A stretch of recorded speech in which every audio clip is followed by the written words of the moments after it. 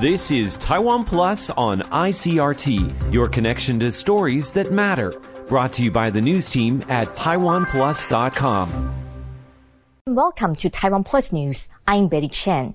Taiwan reported 83 local cases of COVID-19 on Sunday, its largest number in 9 months. The central government is taking temporary measures to curb the outbreak and says the situation is under control as only 34 local cases were reported today. Bing Wang reports. These workers at the Datan power plant in the northwestern city of Taoyuan are waiting in line to take a rapid COVID-19 test before the shift. The company is taking extra precautions after Taiwan reported 83 local COVID-19 cases on Sunday, its biggest number since June of 2021, and most of the infections came from the power plant. 47 out of the 52 positive cases were migrant workers living in this company dormitory. Those with COVID-19 have been taken to a central quarantine facility. To prevent a further outbreak in Taiwan, the government is implementing temporary measures, particularly in establishments known as adult entertainment industries.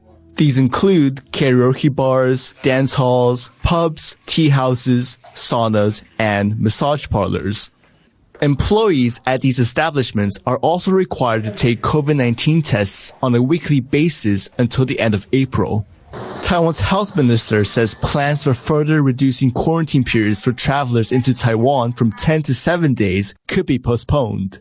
有可能，但是要到达一定的程度。好，我们不会到达就是说承受的临界点才来改了哈，当然要预留一些量能。好，那有这样的一个风险的时候，那我们就会就是脚步会变得比较慢。While this is the largest outbreak of local cases in 9 months, the government says there's no need to panic. Taiwan has been able to control all of its outbreaks so far and is incentivizing people to get their COVID shots. Klein Wang and Bing Wang for Taiwan Plus. Taiwan's army has held live fire exercises on the offshore Matsu Islands, under 20 kilometers from the shores of China. The tactical shooting drills held over the weekend saw the skies over Beigan Island set ablaze with anti-aircraft artillery and machine gun fire. Tracer rounds were shot from atop armored vehicles that reached their positions via underground tunnels. The simulation of an aerial attack on the remote archipelago near southeast China's Fuzhou comes after drills earlier this month simulating a seaborne assault on remote Dongying, another of the Matsu Islands. The exercises are routine, according to the Defense Ministry, although they come at a time of heightened alert in the wake of Russia's invasion of Ukraine and increasing incursions by the Chinese Air Force into Taiwan's air defense zone. These incursions most often breach the zone to the south of Taiwan proper, but in February, a Chinese aircraft was detected near Dongying. Military officials called the move a provocation and a test of Taiwan's combat readiness. Survivors of the major train crash in Taiwan last year and relative of its 49 victims heckled Transportation Minister Wang Guocai on Monday.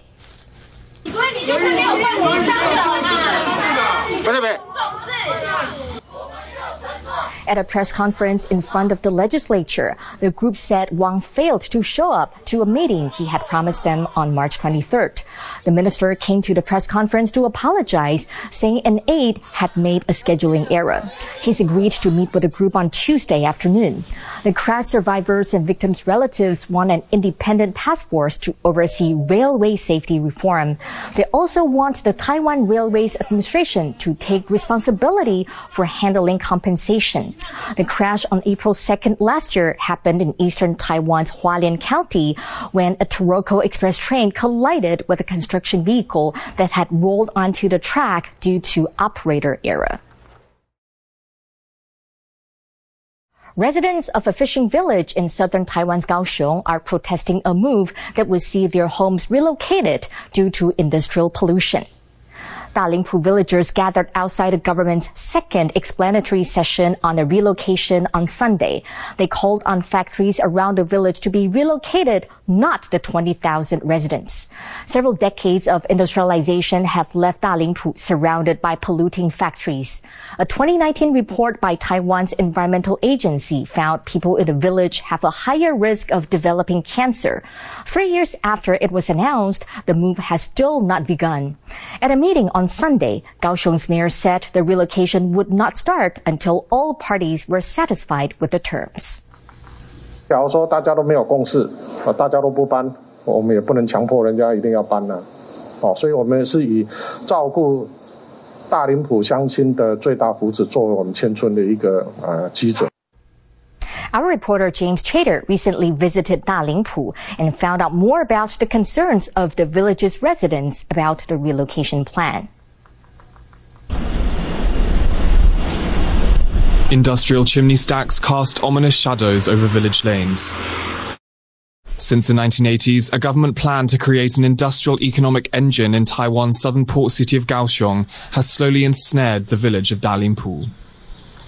For nearly 400 years, Dalingpu existed as a quiet fishing village on the outskirts of Kaohsiung, but rapid industrialization brought Taiwan's corporate giants, including Taipower, China Petroleum, Taiwan Shipbuilding, and China Steel. With the companies came economic growth and a visible imprint on the village.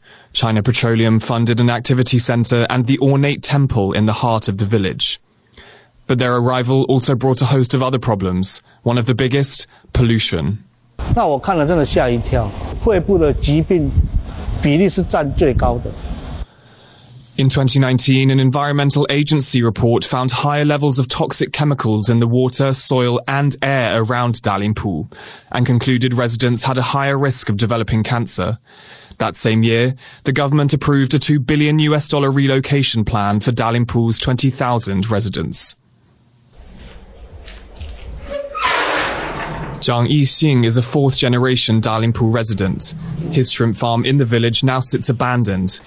He closed it in the early 1980s after he realized polluted water was making his shrimps sick.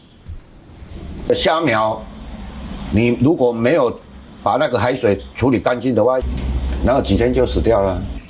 He says the ocean used to come right up to his backyard. 我目前站的这个地方就是堤防。 But due to land reclamation for industry, the coastline is now more than a kilometre away. Like many shrimp farmers in Dalingpu, he lost his business in part due to the reclamation. But Zhang says he's open to relocating, as long as the terms are right. In 2010, the government conducted surveys to assess whether residents would be open to moving. At the time, 70% of Dalingpu residents agreed with the relocation. But since then, concerns about the relocation have evolved, and they mostly focus on the project's main slogan, 3 square meters for 3 square meters. It means for every 3 square meters residents have in Dalingpu, they'll get 3 square meters in the new area. But residents are worried a Taiwanese construction law means you can only construct on 60% of every 3 square meters, leaving residents with much smaller living space than before. The reason why they're still so unhappy with the relocation plan is that they do not believe they will receive sufficient compensation to afford a similar house or like a similar household elsewhere in the city. Raffaele Ippolito researches Dalingpu and has been talking with villagers nearly every day for the past year. He says there's a deeper issue that the relocation project doesn't adequately address, the 400-year-old bonds that tie this community together and make it home for the 20,000 residents. Behind me, you can see some of the 800 industrial chimney stacks which surround this once bustling fishing village. But after nearly half a century of industrialization in the local area, some residents here feel a sense of resignation about the relocation, because the place they once knew is now unrecognizable. Dalingpu residents are now questioning who this relocation really benefits. After the relocation, the centuries-old village is set to be swallowed up by the industrial plants surrounding it. For those making way for the economic development, a feeling there is no adequate compensation for their sacrifice. 如果真的你对不起大林埔人，是不是应该找一个土地比较广阔规划为一个新迁村的大林埔那个新社区。Many here feel, in the lottery of winners and losers from industrial development, Dalimpu appears to have drawn the short straw. Asnaya Zhou and James Chater for Taiwan Plus.